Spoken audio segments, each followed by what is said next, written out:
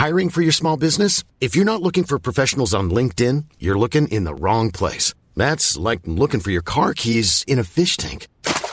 LinkedIn helps you hire professionals you can't find anywhere else, even those who aren't actively searching for a new job but might be open to the perfect role. In a given month, over 70% of LinkedIn users don't even visit other leading job sites. So start looking in the right place. With LinkedIn, you can hire professionals like a professional. Post your free job on linkedin.com/people today.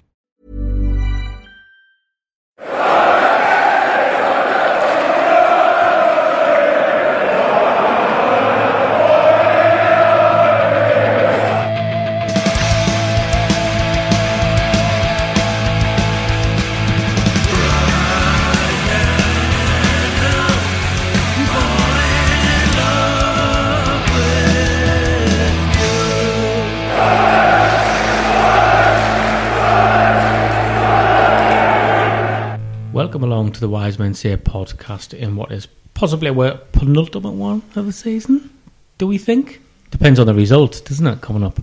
Because we have a second leg game against Portsmouth in the playoffs. We won 1-0, so we're going to talk about that, and we're going to talk about that second leg at Fratton Park, which is going to be like a Galatasaray game or a derby from over that part of the world, by the way their fans are going on.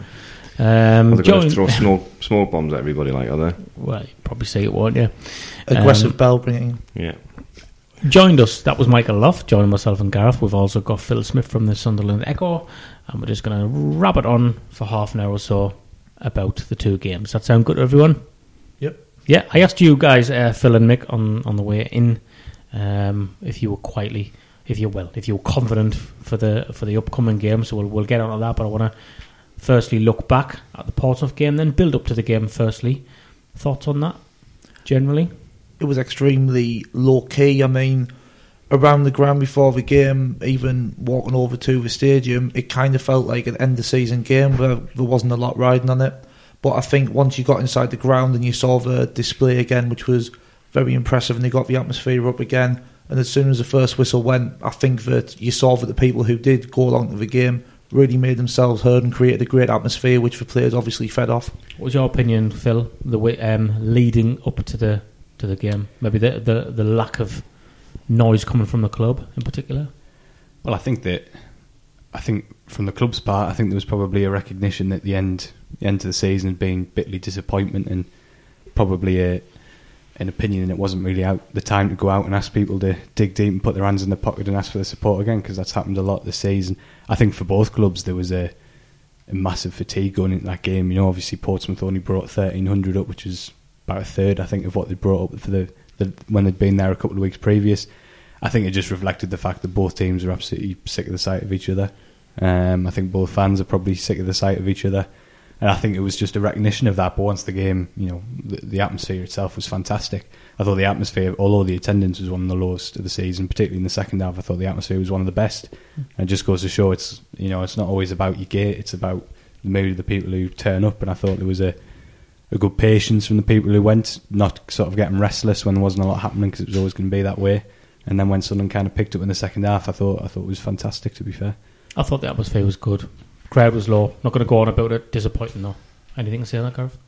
Yeah, I mean, we obviously tried to support some of the other fan sites wrote a report and ALS and to encourage people, try and just rather than slag people off. We didn't do any of that. If it was never our intention, and hope it came across that way to sort of criticise people who couldn't go to the game or whatever. Didn't even call anybody a poor fan or anything like that. I think it's just a case of it was, you'd felt as though it was flat, and like Phil says, maybe the ownership were a bit sort of on eggshells, maybe didn't want to say anything.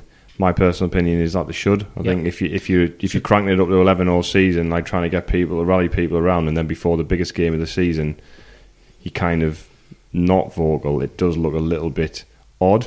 But like you say, I understand the reason. That'll be probably the reason why, as you said, Phil. But at the same time, I wouldn't be bothered personally.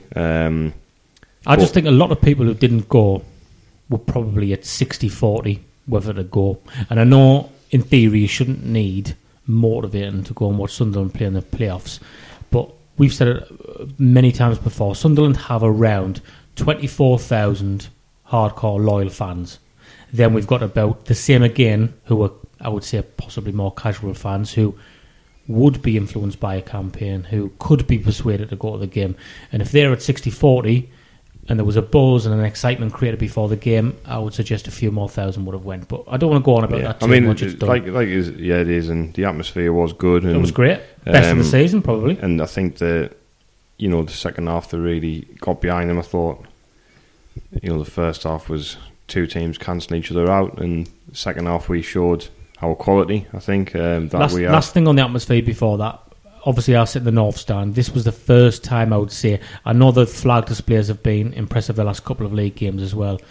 This was the first game I would say that, and I'll call it the Roker end now and not the South Stand, because this was the first game where that stand stood out to me from the other end of the ground, as if you said, yeah, that's got its own identity now, and that looks like an end which is different from the rest of the stadium, and fair play to that, because it really came across where it doesn't always, the atmosphere doesn't always carry across the stadium.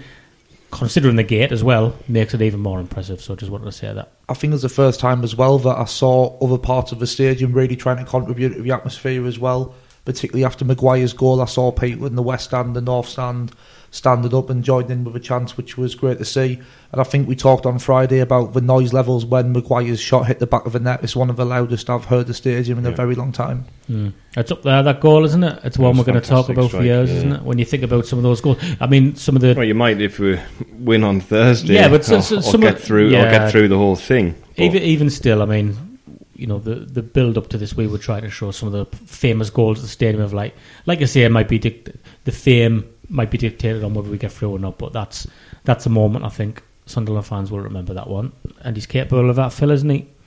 Yeah, I think you could just see him when he gets into the game and he gets a little bit of response off the opposition players and he knows he's nailed them a little bit. You just see his levels go up, and I think the thing about Maguire is it's his intelligence as much as anything. You watch that goal back and the way he reads the game is just so good, the way he drops into that little pocket of space on the edge of the area, because he knows that whoever wins that first ball, it's going to drop into that place. And obviously the execution of the volley is absolutely fantastic, but for me it's just that little awareness to drop into that dangerous area. And I think that's something that Sunderland massively miss when he's not there, because we always talk about it, but when he doesn't play, there isn't anyone who's a natural number 10 and who has that really good kind of instinctive awareness of what attacking positions to get into and where he can pick up the ball. And there's nobody in the squad who can do that like he does. If you look at his body shape for the goal and the one against Luton, are very similar. The way he kind of gets himself ready to strike the ball, and that, like, I know against Luton it kind of pinged out to him again.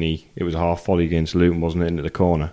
It's quite similar. Obviously, he's a bit more spectacular this one, but his body shape and the way he adjusted, he had loads to do. Like when you watch it back, and his anticipation getting into that area, and then as the ball was dropping, the way he adjusted his body, took a couple of steps back, and he made it look easy, and it wasn't easy at all. And it was emphatic, wasn't it, really? Mm-hmm. And I think it's great to have one of your sort of main players, really, in terms of, he's been hot and cold, but he's somebody people like, he's kind of like one of the main men, and him to stand up in that game after coming on as a substitute, I guess there's an argument to be had about whether he would have made the same impact if he started, Phil. I mean, a lot of people before the game, Stephen Elliott, former Sunderland player, of course, wise men say regular, was saying he would have started Maguire leading up. He was saying, I would play cut them all, power midfield, Maguire ahead. A lot of people agreed with that, yet it always seemed likely, didn't it, that Catamol and Power were going to be the base and Honeyman was going to be the one floating ahead of them. Yeah, I mean, I agreed. When I was on here last week, I said that I would always prefer to see Maguire start a game like that, but I think at the moment, clearly Jet Ross feels he's not able to sustain it for 90 minutes, certainly not going into the game last week. And what I would say about Chris is, we were just talking about there, the intelligence of his movement. He is really, really dangerous playing against tiring players, I think, because when the opposition midfield and defence is just starting to fatigue a little bit and they're just starting to be a little bit sluggish in their movement, he seems to really enjoy that. That's when he seems to really come alive and start drifting into really dangerous areas. So it's one of those where you can look at it and say, well, you should have started the game, or you can look at it and say, well, it's the perfect execution of the substitution because they've waited for the right moment, brought him on, he's made an impact, and he's almost scored twice. I'd be stunned if he didn't start on Thursday night. Absolutely stunned. But I do understand why he made that decision, and certainly in terms of once McGeady drops out, I imagine then as a manager your thought process is you want to keep your game plan and your setup as close as you possibly can to what it was before, and probably Gooch being a more natural wide player, bringing Morgan over to the left. He had his best game in ages, Gooch, didn't he? He did, but yeah. I think now it's got a difficult one for Jack Ross because, like you say, he would argue, well, it worked, but now, like you say, he has to start really, because if he doesn't start in the game and it doesn't go well, it'll just be, why didn't he start Maguire after what he did the other night? And that's going to be, that's a tough call, that is, because he's got to make that decision. And if he doesn't start Maguire and it goes wrong, then he will get absolutely battered. I think he will start. I'm sure we'll come to it, but he has now got another attacking option from the bench for Thursday night, and what more? So I think that might change his thinking, because he might feel like now he can get Maguire on from the start. I feel as though with Aidan McGeady's absence, we do need a big game player and somebody who is willing to pick up the game by the scruff of the neck. But I also feel as though Maguire's inclusion would make sense on Thursday, purely from a ball retention point of view, because I think you pointed out walking over, Stephen, that Portsmouth are going to come at us early on. You'd think Thursday, so, wouldn't you? Yeah. And I just think Maguire, as Phil pointed out earlier, he's a very good link man between the midfield and the attack. And I just feel as though Charlie White might be slightly isolated. If we obviously can't play 4-4-2, so we need to get somebody close to Charlie White and get in around him, as I say, linking that play. And I think Maguire's absolutely ideal to do that. He's also really good at doing things like falling over, winning free kicks. And their players aren't happy with him, and the fans are going to be on his case. He's going to love a bit of that. Oh yeah, absolutely. I mean, you mentioned there, Mick, that yes, I think White was isolated certainly before Maguire come on. And that will come into Jack Ross's thinking, but I wouldn't say a game plan as such, but I do think that Jack Ross would have been aware of that, but he preferred for our midfield to squeeze them out of the game a little bit, and we didn't let them play and we didn't let them bully us, and I think he tried to squeeze the life out of the game, and that was why we saw a slow start. And I think after 20 minutes our players started growing confidence and thought, you know what, these aren't very good, and we started to control the game after that, I thought.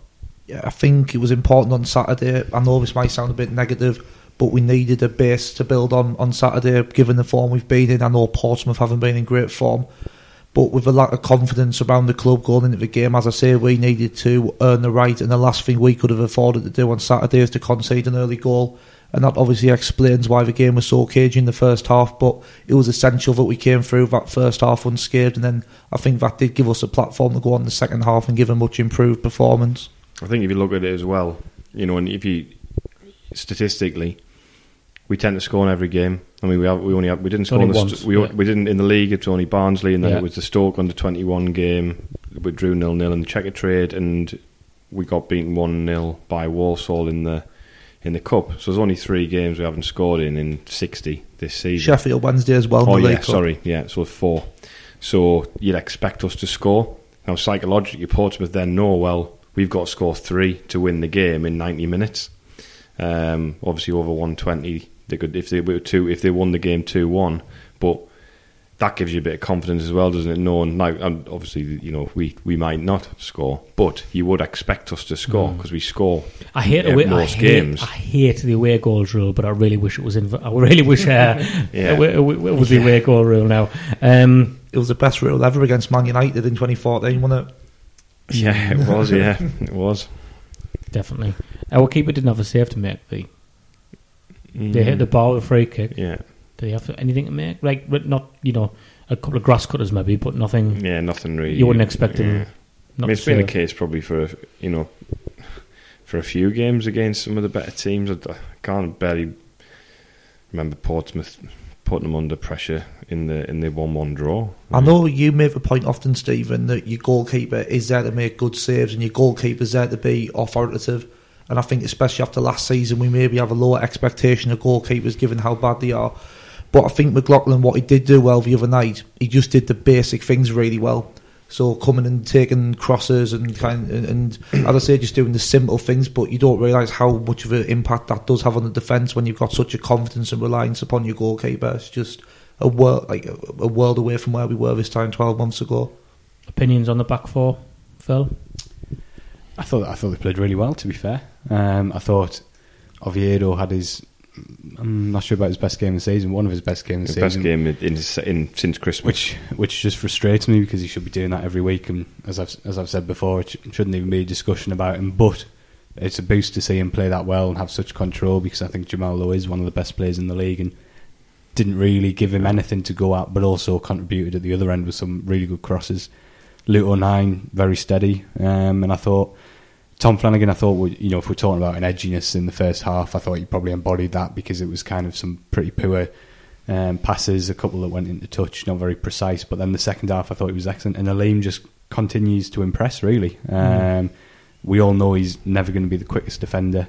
He's never going to be the most sort of controlled defender, because he hasn't got that pace, but he doesn't really get beaten that often. He's now making decent decisions on the ball. Without wanting to jinx it, Portsmouth are a good team for him to play against, because he seems to thrive on the physical aspect of the game. If we look at it, Ollie Hawkins is a perfect example of that, because at Fratton Park, when Sunderland had a place sent off, and then at the second half, Wembley, when he came off the bench, he was an absolute nightmare.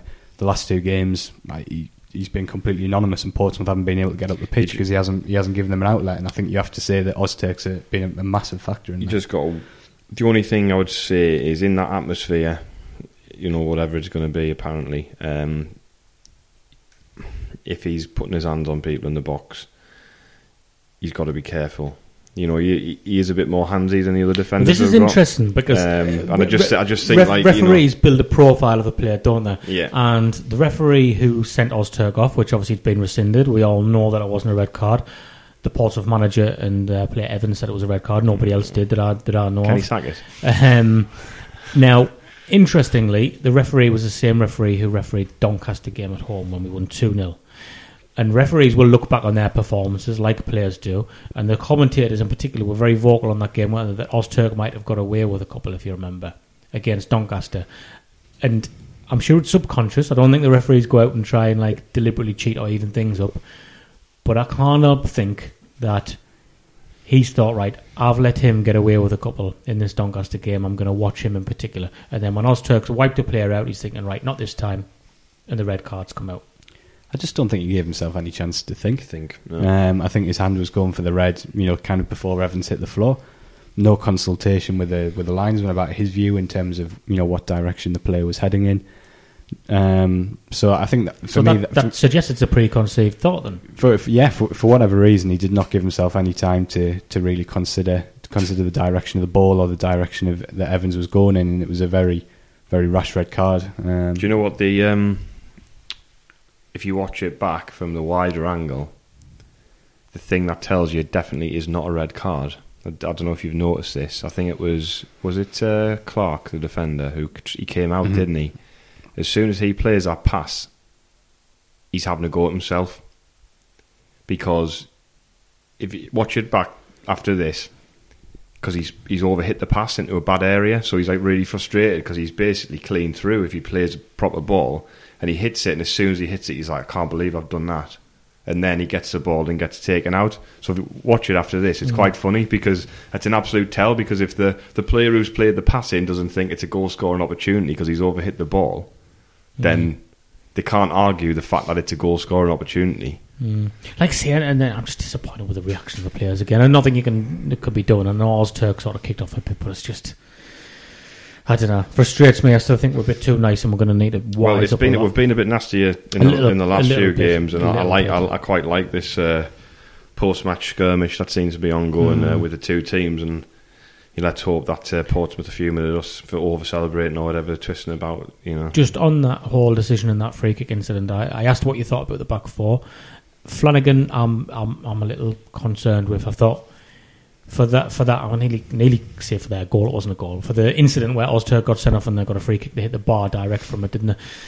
Flanagan gets pulled out of position on that, and then he tries to step in front of the defender and gets spun quite easily. He's really weak on that situation for me. He's out of position, he's been muscled out of it, and they've carved us open a little bit. I'm a little bit concerned. I just felt as though that one was. I don't think you can put it down to.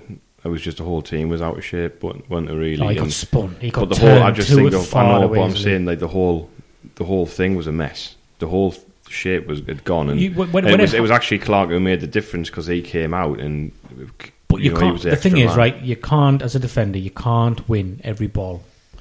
And as soon as you saw Flanagan try and nip in front of him and try and win the ball, you just said, you can't win that. You can't win that. No. And you're out of position. You need to just back off him. I'm not saying and let him go back towards goal. I'm not saying he didn't make an error in the move. I just mean that situation was not. It was a wholly poor defensive situation from the team as a group. And he made a bad individual decision within that moment. But I don't think that would have made too much of a difference on the break. But no one ever. I say this, and it'll probably happen at the weekend. But I know that Adam Hurrey, the football cliches guy, often makes a point. Nobody ever scores on a break when there's like 3v1, do they? Like nobody ever scores from it. Mm. So Sunderland did at St James's once. So going back to the defenders, and everybody just happy with that. Can't see many changes. I would just keep it the same. I wouldn't change it. Not after a clean sheet. Mm-hmm. My only concern with Flanagan is I think generally speaking he defended okay the other day. My only concern is that I don't think he uses the ball brilliantly, but I'm not sure there's another option who would significantly improve that, to be honest. And I think that Oztate and Flanagan do seem to have a decent partnership building, so I wouldn't be disrupting it personally. Credit to Dunn for getting that little flick on the ball as well, like when it hit the especially bar. when he's just come on, stuck his head there, Luke 9 lying on the floor.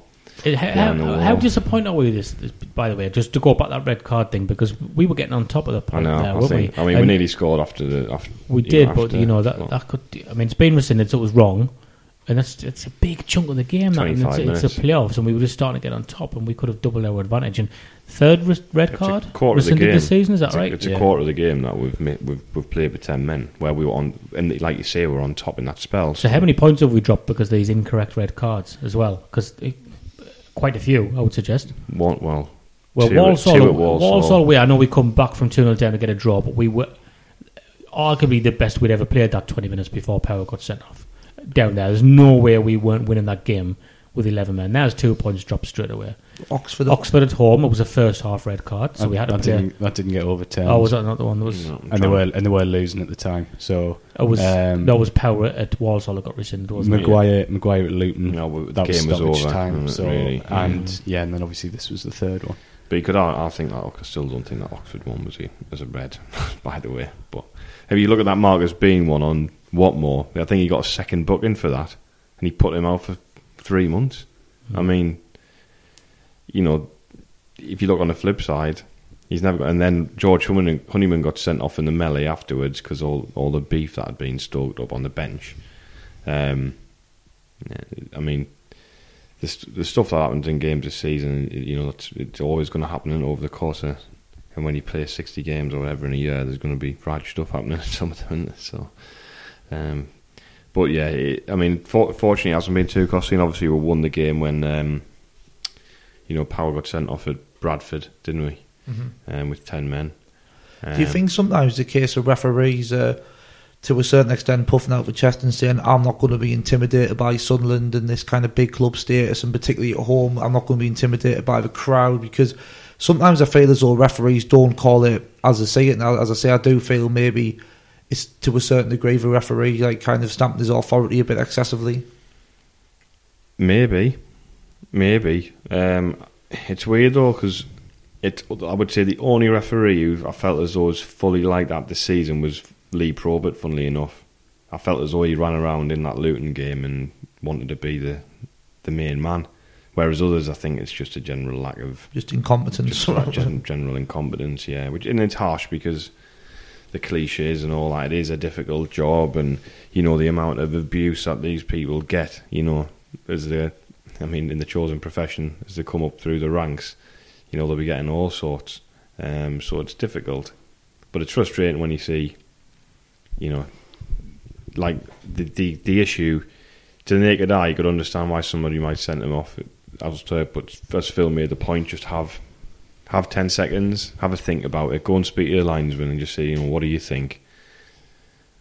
But yeah, I guess that's where something like VAR comes in, isn't it? Because they'd watch it on the telly and go, actually, no.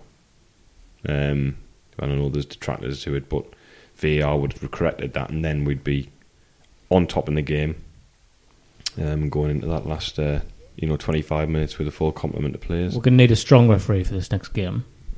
Peter Banks, he's refereed Sunderland once this season. Anybody know what that was? No. Portsmouth 3, Sunderland 1. Great. Red card for Glenn Lewins. It's the only time he's refereed Sunderland this season. How would you like to look 5 years younger? In a clinical study, people that had volume added with Juvederm Voluma XC in the cheeks perceived themselves as looking 5 years younger at 6 months after treatment. Look younger, feel like you. Add volume for lift and contour in the cheeks with Juvederm Voluma XC. Reverse signs of aging by adding volume to smooth laugh lines with Juvederm Volure XC. For important safety information and to find a licensed specialist, visit Juvederm.com. That's JUVEDERM.com. Not for people with severe allergic reactions, allergies to lidocaine, or the proteins used in Juvederm. Common side effects include injection site redness, swelling, pain, tenderness, firmness, lumps, bumps, bruising, discoloration, or itching. There's a risk of unintentional injection into a blood vessel, which can cause vision abnormalities, blindness, stroke, temporary scabs, or scarring. Talk to a licensed specialist to find out if it's right for you. Hey there, it's Michelle Norris. I'm host of a podcast called Your Mama's Kitchen. When I travel, I'm usually looking for a way to find a taste of home when I'm not at home. And one of the things I love to do when I am at home is entertain. And Airbnb allows me to do that. When I was in California recently, I rented a house that had a great kitchen. And when we were sitting around the table, we were all thinking, we're in someone else's house. Someone could be in all of our homes as well. If you have a home, but you're not always at home, you have an Airbnb. Your home might be worth more than you think. Find out how much at airbnb.com/host. Just having a look at that now. Great. That's positive, isn't it? Yeah, it is. Also, hold on, how many red cards he's done? He's done 3 red cards this season. So. Done 3 red cards. Produced Did 3 do red red card? cards. It's mainly championship games, to be fair. He's only done... he also refereed Barnsley 0, Sunderland 0. So 2 of the games we didn't win and one of them we didn't score in. Great. I guess I can't remember the referee's he must be a performance in that game, he must be a championship referee. He is. He's only done 4 League One, the rest of the championship. I think he refereed that game for Fratton Park quite well, to be honest. I think it was a red card. It was a red card, the Lubins one. There was some question marks about whether it was a deliberate foul because of obviously the double jeopardy rule, but it was pretty marginal. I said when the tackle happened at the time, I thought that's that. So I thought from memory, I thought he refereed that reasonably well, to be honest. So probably not too bad. Mm-hmm. Okay, so we'll have a look at who we think might play. I know we said we keep the back 4 the same. Obviously, McLaughlin goes without saying. Will the approach of Portsmouth we think Portsmouth are going to make a difference to team selection? Because Kenny Jackett's coming out and he's saying, right, it's only half time, blah blah blah. We've been down to Sunderland at half time before, and one of course is different because it's the context is entirely different. But you can't help get this feeling the Portsmouth are going to come out and try to make a really quick flying start. I'm not sure that's the right thing for them to do if they do that.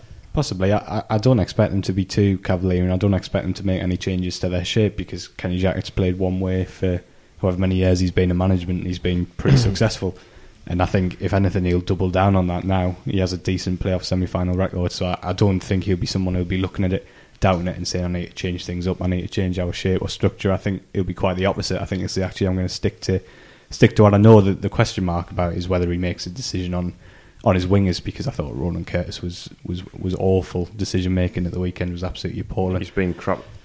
I've never seen him play a good game. Yeah. He scored against us in the game down there. He was very good in the second half when the game opened up at Fratton Park, but since then he's been very poor every time. So I wonder if he might do what he did at Wembley in the second half, which is move Evans out wide, and if Pittman's fit, bring him back.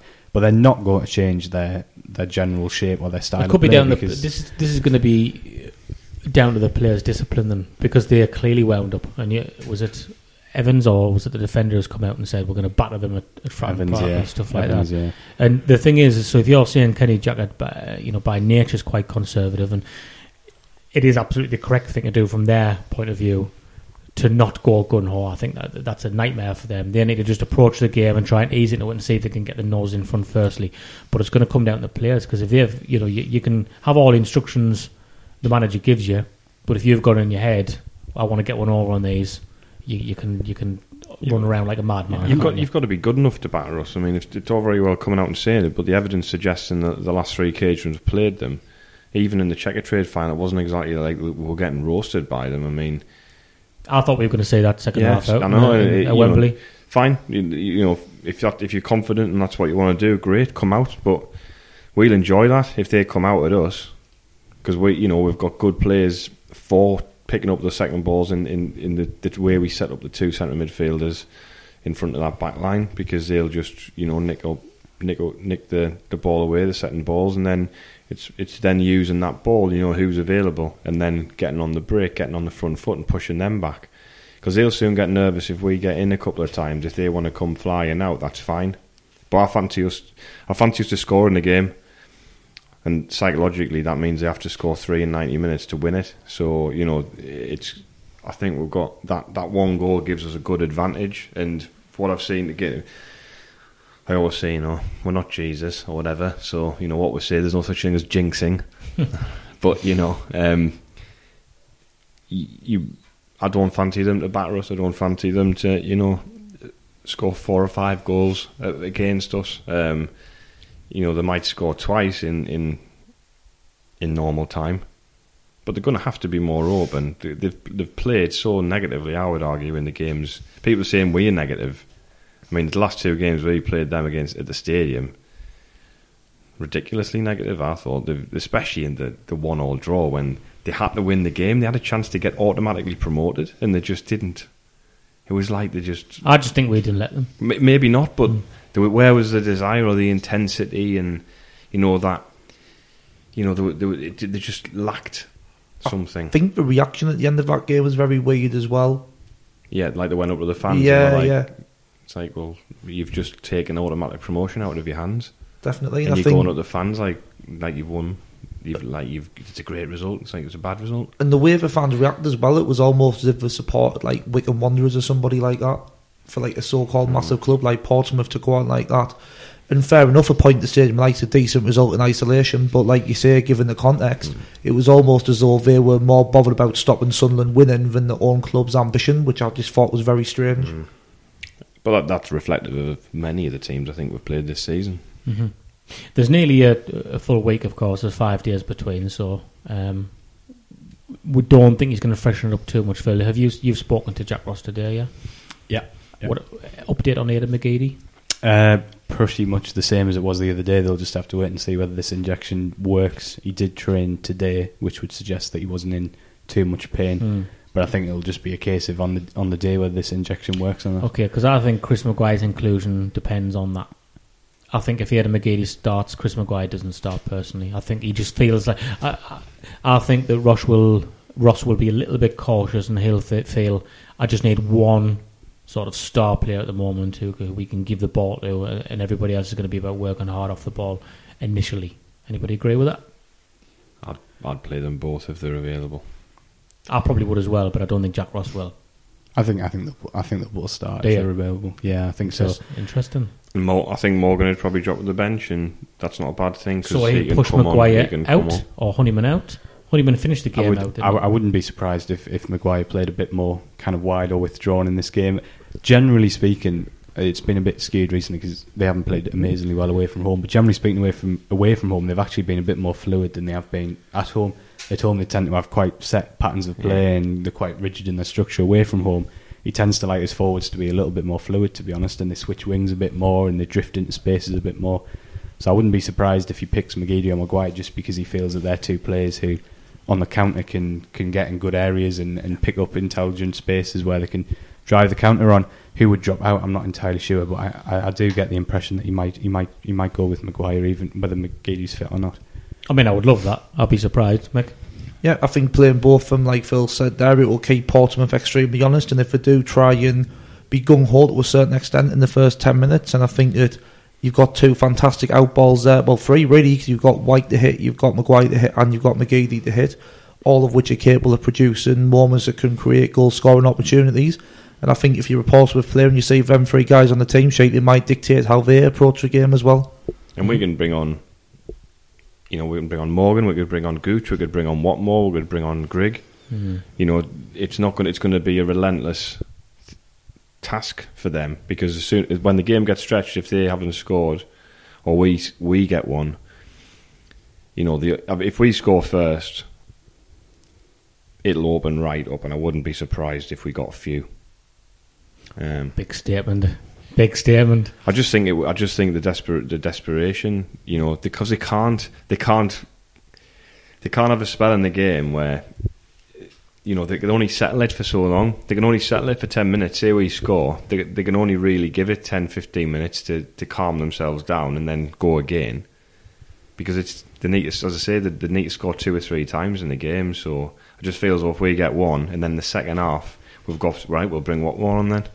We'll bring Gooch on then. We'll bring Morgan on, and I'd be surprised to say Watmore at all. I know. I just think from what he said today, I get the feeling he'll put him on the bench. But he's not played at all. And when you've got people like Gooch and Morgan, who are match sharp, for stick him on for 20 minutes again to stretch them in that situation. Look, remember the Norwich game at the 3-0 at Norwich, and he came on and but he wasn't. No, but he'd been playing. Yeah, no? he had, but I'm saying concept the same. I mean, the idea of that is because of him as a player and the way he is, I totally agree with. I just think he's had no football whatsoever. Not only that, I think the equaliser at Wickham aside, I think he was very poor or patchy before he actually received that injury again. So I think it would be a bit silly, really, a bit too risky to throw him in at any point in the game on Thursday. I agree with what you were saying about how we've got options such as Morgan and Gooch who are a bit more suited to the game if it's stretched. Cattermole's going to play, we know. Anybody tempted to bring Power out the side and put somebody like Ledbetter or McGeoch in, who is maybe better with the ball in terms of retaining it under severe pressure? Not really, to be honest. I think Max has been worthy of his place, to be honest. I think he's played well for a little while, and I think him and Cattermole have got a really good partnership. I like seeing Ledbetter in the team because, like you say, he has got that control of possession. But I think you'll need Power. He'll probably get forward a little bit more, probably a little bit more combative in midfield, and someone who can probably, I think he's more capable of Ledbetter of either dropping deeper to deal with the long balls or getting forward a bit to press. I think he just brings a little bit more flexibility. And I think, to be fair, I think it would be harsh to take him out because I think his levels have been pretty consistent now for kind of 4 or 5 weeks. I thought he was very good off the ball on Saturday. Power, he didn't. I wouldn't say he had his best game on the ball, but off the ball, he did. There was a lot of stuff going on off the ball, especially in that first half, and the concentration levels, and from Portsmouth as well. So I mean that's why I kind of fancy us on Thursday, just because they're just going to have to. I feel as though Portsmouth are going to have to They've had to play to nullify us a little bit in the last few occasions I've played them, and they can't do that this time. And there's a reason why they would have played the way they played against us in the last few occasions. And it's like they don't fancy themselves. It's like they haven't really got that belief. It's all right, very well, players coming out and saying, "Oh, we're going to go and do this, and it's going to be this atmosphere, and we're going to go and smash them." Well, if that's the case, why didn't you do it in the last 2 times we played you? Because you haven't got the belief that you can do it. So I would certainly be tempted to bring Ledbetter in for Power, simply because I think ball retention, as I've said a few times, I think is going to be so crucial on Thursday. No matter how the game goes, if we're on top, I would like to see us have a controlled performance where we kind of have a bit more of the ball and try and frustrate their crowd, because I think it will be hostile. But we've seen at the stadium, I like that can go both ways. If it goes 20-30 minutes without a goal, they'll get restless and maybe turn on the players a bit. And I just think that Ledbetter gives you that bit more control in the game. And if we're under the cosh, then I think he always wants to receive the ball off the centre halves. And I just think, as I say, I think Ledbetter, as harsh it would be on Power, I'd be tempted to bring him in just to give us that bit control. I'd worry we'd drop too deep if that was going to happen. What if Ledbetter played? Yeah, that's kind of my instinct as well. I think although obviously Power's not an attacking midfielder, I think he's a lot better at Ledbetter in terms of getting up in support of the forward players and making those kind of runs in beyond in the channel, which could be really important. What you don't want is someone getting into a mentality where they're letting the game happen in front of them all the time. And I think Power just brings quite a nice balance. And Catmull has been really good recently in terms of just withdrawing a little bit and just controlling it, getting about in midfield, picking passes. I think that's a partnership that at the moment is working really well. And it's harsh on Ledbetter because there's no doubt he's got quality to be in the starting 11 and play well, but at the moment it's just a combination that seems to be working quite nicely. So there's not really loads of decisions to be made, we think, so because we know Wyke's going to start as well. So a lot of it depends on McGeady's fitness. So let's say McGeady plays, and you said you want Maguire to play. Everybody, yeah? So who's the last one then? Because you've got Honeyman, you've got Gooch, you've got Morgan. If Maguire plays wide, then Honeyman plays through the middle, basically, I would say. I think you need his energy away from all. Yeah, I would agree. Yeah, so Gooch would harshly drop to the bench. But, you know, Gooch, to be fair, and he's admitted it themselves this week, hasn't been great. So he's had one good game in about 6 months. I mean, so it would be harsh to drop him on the back of his one good game in 6 months. But, you know... No, you need to put your strongest team out, don't you? Yeah. So that seems logical. So let's say McGeady doesn't play. Then we want Maguire in. Gooch for Maguire again? No, we've already done that, haven't we? Yeah, Maguire for right, Gooch. Sorry, McGeady for let's Morgan. say McGeady does play then. Honeyman through the middle. Power and I forgot which conversation we've just had there. Well, I think that it doesn't matter. The team picks itself. Just say it doesn't. Well, it doesn't, does it? Just say that. Because two need to come out if McGeady. No, that's it. Yeah, so McGeady's fit. Yeah, we've done it. So Gooch has come out and Morgan's come out, and then McGeady and Maguire have come in. There you go. Sorted. There you go. Text Jack now and tell him we've done it. Sorry to say, lol, made a mistake. Soz. Just text that and then text him the proper team. Where are people watching the game? I know, obviously, you'll be there, Phil. The rest? Where are we going? Pubbing? I'm in Housing? Spain. Is it Spain for the weekend? You actually are in Spain. I am in Spain. That's not even for... I'm in Spain. That's not even for streaming purposes. No, I'm on a stag do in Spain. So that's going to be... But there are also loads of Sunderland fans, like massive Lads fans, so that'll be quite good. Don't do a reaction pod. Yeah. At the end of it. No. Would be my advice.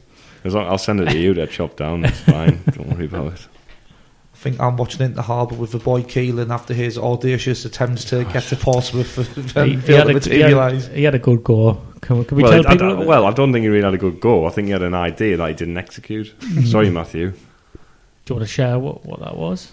Oh. Matthew, well, everyone knows Matthew's an idiot if you listen to the show, and he decided that he was going to try and go to Portsmouth, but he hasn't got any holidays, and he's got to be at work because he's got nobody to cover. He's not allowed to take any unpaid annual leave, so his plan was to he's got no money. And he's got no money, so his plan was to fly from Newcastle to Portsmouth after work on Thursday, go to the game, and then stay over, and then in the morning get a flight back from Portsmouth to Newcastle to get home in time for work. The flights were, I believe, 400. At the time...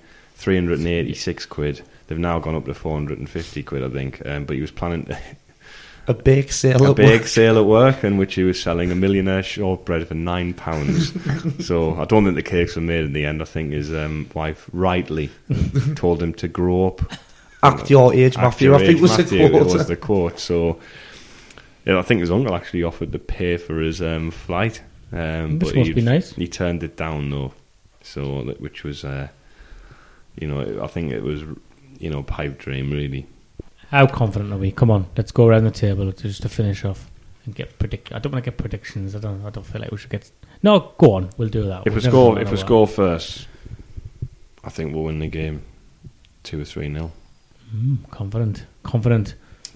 I think it'll be a 1-1 draw. I think 2-2 draw.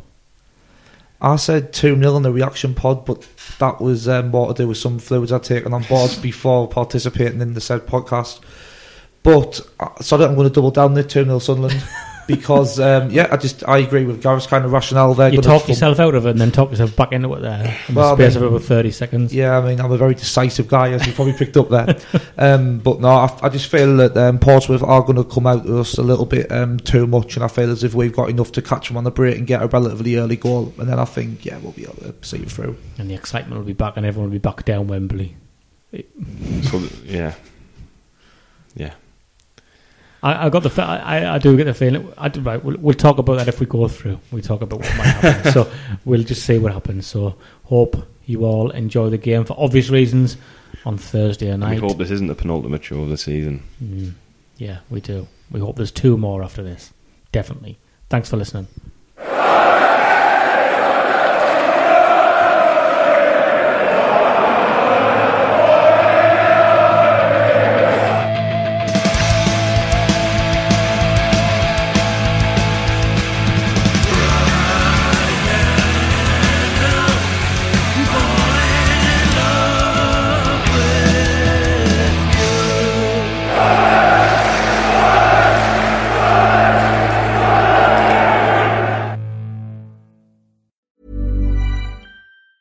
Hey, it's Danny Pellegrino from Everything Iconic. Ready to upgrade your style game without blowing your budget? Check out Quince. They've got all the good stuff, shirts and polos, activewear, and fine leather goods, all at 50 to 80% less than other high-end brands. And the best part? They're all about safe, ethical, and responsible manufacturing. Get that luxury vibe without the luxury price tag. Hit up quince.com/upgrade for free shipping and 365-day returns on your next order. That's quince.com/upgrade.